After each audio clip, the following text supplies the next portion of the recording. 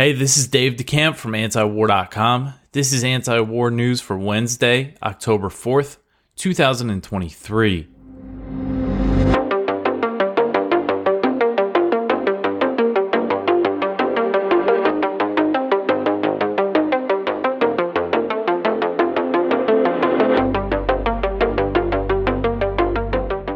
All right, the first story at the top of antiwar.com today. The UK has run out of weapons to give Ukraine.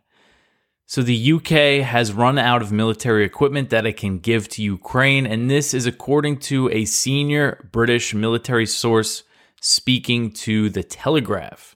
And this source said, quote, "We've given away just about as much as we can afford," end quote. And this source said that the UK had a role to play in encouraging other nations to continue arming Ukraine. They said, quote, "We will continue to source equipment to provide for Ukraine, but what they need now is things like air defense assets and artillery ammunition, and we've run dry on all of that," end quote. So the UK has been a staunch supporter of the proxy war in Ukraine and has led many escalations in NATO support, including the provision of Storm Shadow cruise missiles, which have a range of 155 miles. Ukraine has been using them to target Crimea a lot lately, and the British also sent the toxic depleted uranium ammunition. They were the first NATO country to do that. And that was for use with the British-made Challenger 2 tanks that Ukraine has. Now the U.S. has also sent depleted uranium for the Abrams tanks. So this Telegraph report came after Ben Wallace, who resigned as defense secretary last month, said he urged Prime Minister Rishi Sunak to spend billions more so Britain could overtake Germany as Ukraine's top supporter in Europe. The source speaking to the Telegraph said that the onus should not be on London to provide the billions that Wallace has called for. The source said, quote, "Giving billions more does not mean giving billions of British kit," end quote. Now, I remember, a few months back, there were some reports in British media saying, that the UK was running low on a lot of things and they weren't sure how long they could keep sending all this stuff over to Ukraine. Now, numbers wise, I think they've sent a few $1 billion worth or a few £1 billion worth of equipment to Ukraine, nothing close to right now the US is about at $43 billion in weapons that they've either sent to Ukraine or said they would buy for Ukraine. But most of it is stuff that the US has actually shipped over there. So the British aren't anywhere close to the what they've given Ukraine compared to the U.S., but they've still given them a substantial amount of ammunition and stuff. So it looks like they're tapped out. And this comes, this is the latest sign that NATO support for this proxy war is fracturing. We had Poland recently declare that it would no longer provide Ukraine with weapons over that spat over the import of Ukrainian grain into Poland. Slovakia just elected a political party and a candidate who campaigned on ending military support for Ukraine. And Congress still has yet to authorize the additional $24 billion in Ukraine aid that President Biden wants. So just a lot of things, a lot of setbacks for the NATO alliance. And this is just, another example of how time is on Russia's side. You have NATO countries basically dropping out, saying they're not going to be providing any more weapons. After this counteroffensive, it's very clear now that the Ukrainian counteroffensive was not a success. So what's next? Is Russia going to launch an offensive?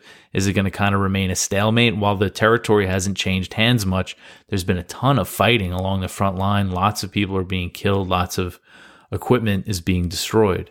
So how sustainable is this for the U.S. and NATO? The next one here, the U.S. is running out of money to pay Ukrainian government salaries. So this is another issue that the U.S. is worried about when it comes to not getting more Ukraine aid authorized. So the Wall Street Journal reported on Tuesday that the U.S. will run out of money to pay for Ukrainian government salaries and services within the next month if Congress does not authorize more Ukraine aid. So the U.S. and Ukraine's other Western backers have been paying the salaries of about 150,000 civil servants in Ukraine. This has been done through a form of U.S. support known as direct budgetary aid that is provided through the U.S. Agency for International Development, USAID, and also the World Bank. It's kind of going through the World Bank, the U.S. funds. So according to this Wall Street Journal report, the World Bank has sent $23.4 billion to Ukraine through this program, and $20.2 billion of that money was funded by the U.S. So it's a huge amount of money that has been spent on this that I think a lot of people don't realize this type of support is going on as well, not just the military support.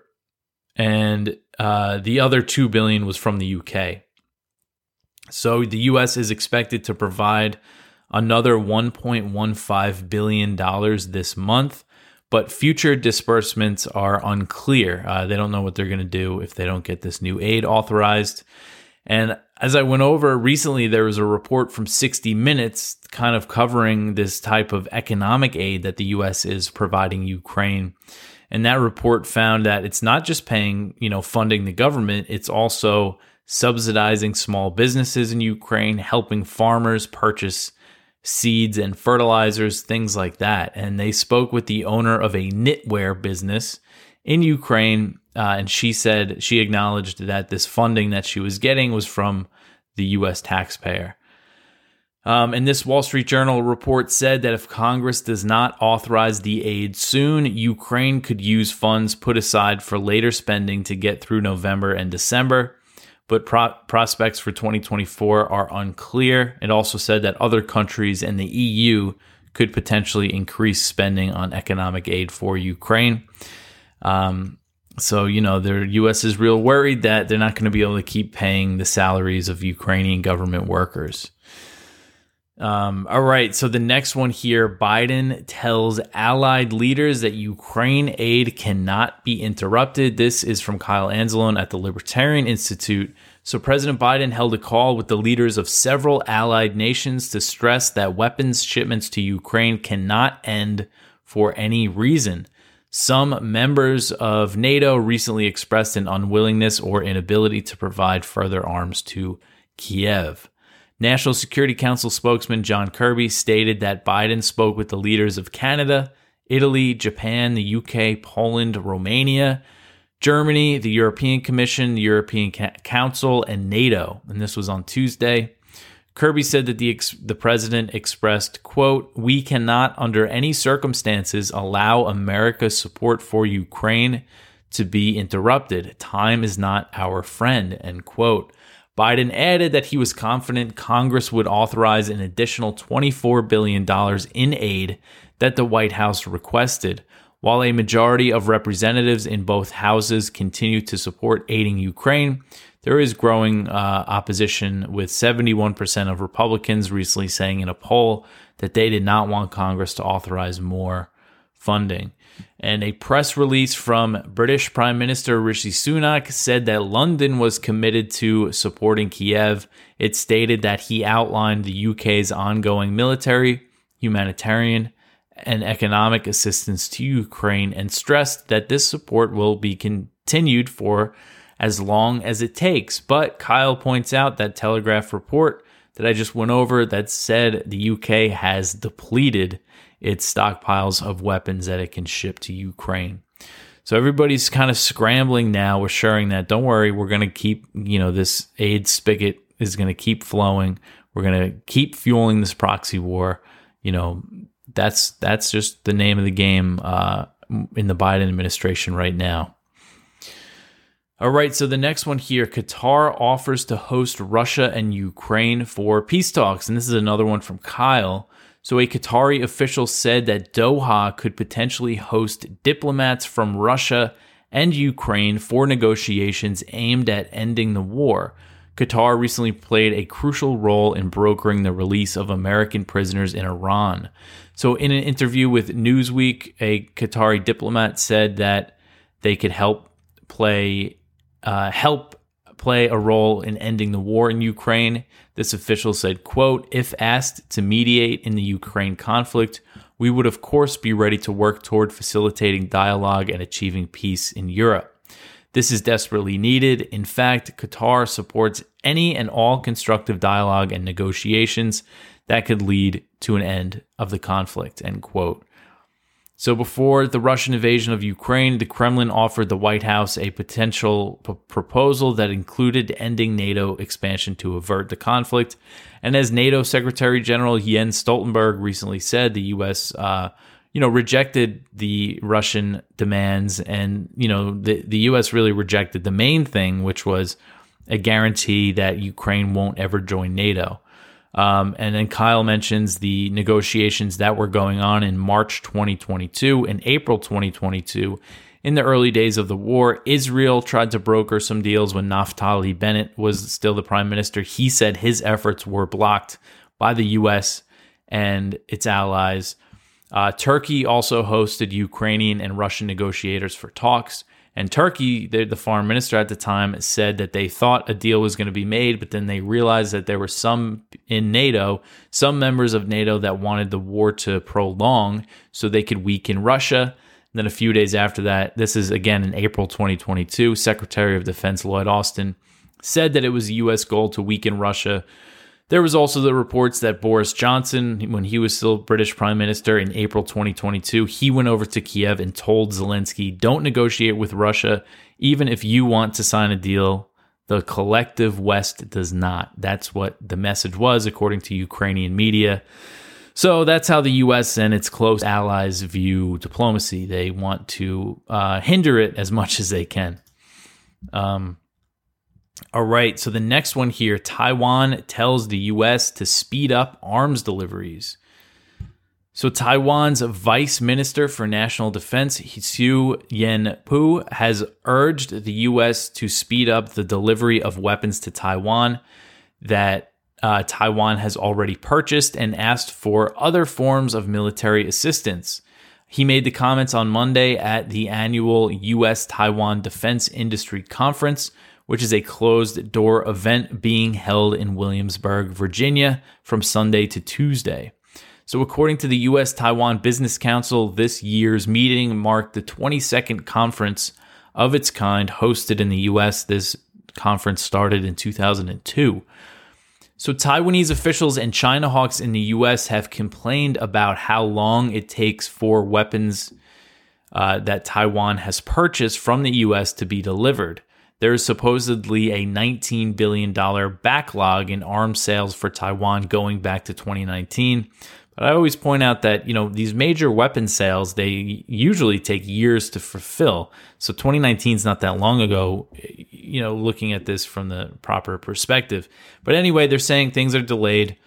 And I know some weapons that Taiwan that Taiwan was hoping to get went to the Ukraine first, including Stinger anti-aircraft missiles that Taiwan has been waiting for a while. So according to the South China Morning Post, Hsu said on the sidelines of the conference that because Taiwan is an island, it's important for Taiwan to be able to quickly acquire U.S. weapons in the face of Chinese military pressure, which has grown in response to Washington increasing military and diplomatic support for Taipei. He said, quote, "Given the ongoing Russian-Ukraine war, Taiwan and the U.S. have recognized the importance of speeding up the delivery of weapons systems to Taiwan to urgently beef up its defense capabilities," end quote. So he thanked President Biden for approving 11 weapon sales for Taiwan since coming into office in 2021, and for providing a $345 million weapons package in July using the Presidential Drawdown Authority, which allows the U.S. to ship weapons directly from Pentagon stockpiles. And that was unprecedented in the era of normalized U.S.-China relations. So that Presidential Drawdown Authority, that's the main way the U.S. has been arming Ukraine. Now they're arming Taiwan in that same way. So since Washington severed diplomatic relations with Taiwan in 1979 to open up with Beijing, the U.S. has sold weapons to Taiwan, but they never financed the purchases or provided weapons free of charge. It's a point that I make a lot, but I think it's important to make because it really shows how the U.S. is upping its support for Taiwan. And this all makes China very angry, and this is all done in the name of deterrence. But if you just look at what's been going on, there's been a lot more Chinese military activity around Taiwan in response to the growing military and diplomatic ties between the U.S. and Taiwan. So Taiwan's vice defense minister is also calling for the U.S. to help establish a total life cycle systems management for U.S. weapons, which refers to a way to maintain these weapon systems that Taiwan is buying. He said the mechanism would enable more Taiwan defense companies and contractors to produce and offer maintenance services for U.S.-bought weapon systems. All right, so the next one here, the U.S. and the Philippines begin annual naval drills amid China tensions. So the U.S. and the Philippines on Monday kicked off 2 weeks of annual naval exercises amid heightened tensions with China in the South China Sea. And this year marks the 7th and largest ever iteration of the Sama-Sama drills, which come as the U.S. and the Philippines are strengthening their alliance. So there's more than 1,800 personnel taking part in these drills, including participants from Australia, Canada, France, Japan, the UK, and Malaysia. The exercises will be conducted off the Philippine coast near Manila and south of the main Philippine island of Luzon. So no indication that it's anywhere close to the disputed reefs in the South China Sea. According to the U.S. Navy, the exercises will include drills on anti-submarine, surface and air warfare, and land phases. So Vice Admiral Carl Thomas, he's the commander of the U.S. Navy's Japan-based 7th Fleet. He took aim at China in a speech during the opening ceremony of the drills in Manila, although he did not directly mention China by name, but it was very clear what he was talking about. Thomas said that the so-called rules-based international order, which is code for the U.S.-dominated world order, he's saying that those rules have been ripped at and tagged at and tested to benefit not all nations, but one nation. So I guess he's referring to China there. He added that the drills show that these drills are the best way to ensure sovereignty and security in the region. So there have been several incidents this year between Chinese and Philippine vessels over disputed rocks and reefs in the South China Sea. In the most recent standoff, the Philippine Coast Guard said that it cut a barrier that prevented Philippine vessels from entering Scarborough Shoal. And they said that this was done at the direct order of Philippine President Ferdinand Marcos Jr., and he's been much more confrontational with China than his predecessor, Rodrigo Duterte. So the U.S. strongly backs the Philippines in its dispute with China and has repeatedly stated that it will intervene if Philippine vessels come under attack in the South China Sea. So that means if this maritime dispute between China and the Philippines turns hot, it could spark a war between the U.S. and China. And that's why I try to focus on this part of the world. All right, so the next one here, the House ousts McCarthy as Speaker. So this was the big news on Tuesday, of course, and I'm sure everybody's aware of. So the House on Tuesday voted to remove Representative Kevin McCarthy as Speaker. And this marked the first time in history that a House Speaker was removed through a resolution to oust them. So it's very interesting. And the effort was launched on Monday by Representative Matt Gaetz, who introduced a privileged resolution to vacate the speakership after accusing McCarthy of cutting a secret deal with President Biden on Ukraine aid. So since a handful of Republicans supported Gaetz's maneuver, McCarthy needed some Democrats to support him to survive, but none did.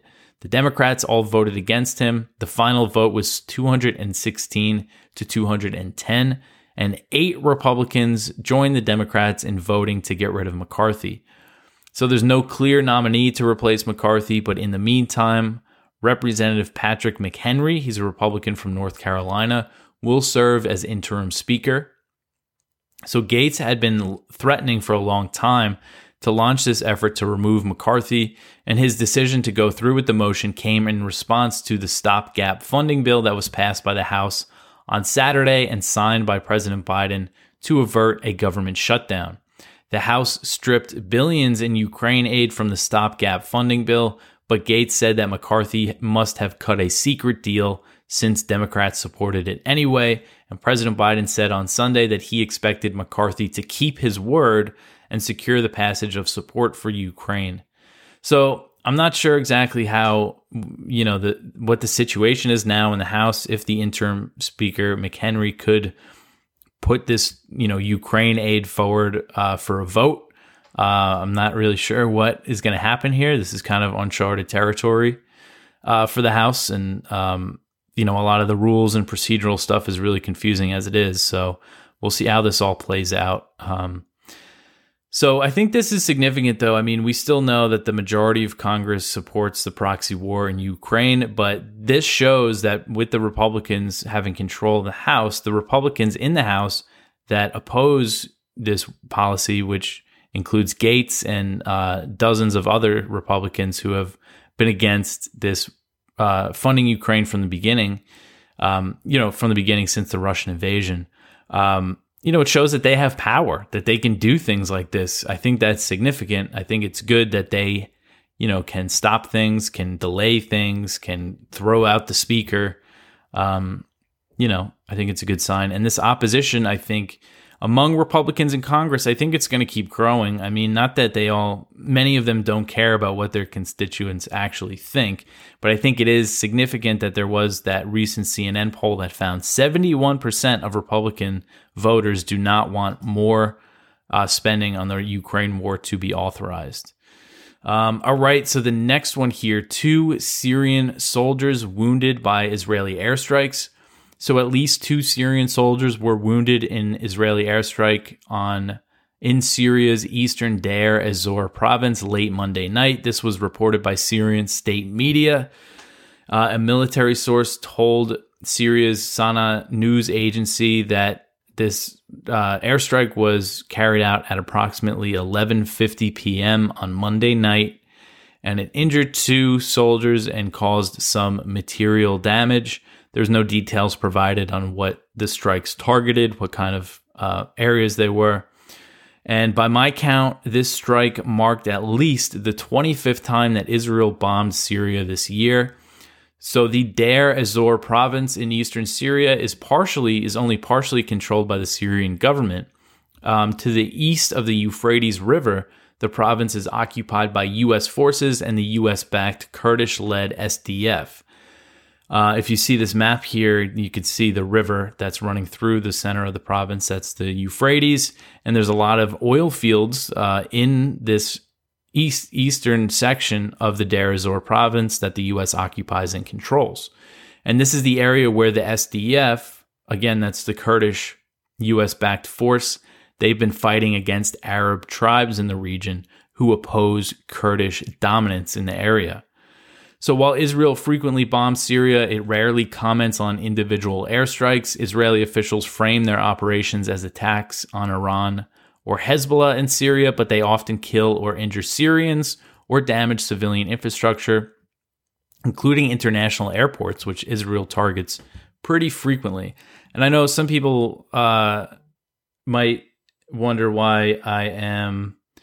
I always use Syrian state media as my source on the Israeli airstrikes. And from my experience, if anything, they downplay the casualties. There's other sources. There's the Syrian Observatory for Human Rights. They usually have some estimates of casualties that are much higher. And I use them sometimes, but they also kind of fluctuate. Like they'll change their numbers a bunch. And so I just don't really know if it's worth, mentioning their figures sometimes. So I think I would rather go with, kind of the downplayed version than kind of the exaggerated one, so, and there are, sometimes if there's multiple sources on the casualties, I'll add them in there as well. If there's more confirmation, say, of the Syrian Observatory's casualties, then I'll include what they have to say. But anyway, that is it for the news for today. I left in Kyle's article from yesterday about the UN Security Council authorizing sending a force to Haiti, which is a completely U.S.-funded and U.S.-backed operation. Go check out our viewpoints. We have one from Ted Snyder. Someone wants the war to continue. One from William D. Hartung. Artificial intelligence goes to war. One from Branko Marchteach. Flooding in Libya has killed thousands. NATO is directly culpable. And one from Zachary Yost, World War III requires conscription. And our spotlight is from Ahmed Ibrahim, how Black Hawk Down led to 30 years of chaos for Somalia. That's everything for me. You could always help out the show just by sharing it around, liking, subscribing on YouTube or Rumble, wherever you prefer to watch. Follow us on Twitter. I'm at DeCampDave. Follow the antiwar.com account. I appreciate everybody that watches and listens. I'll be back tomorrow with some more news for you. Thanks for listening.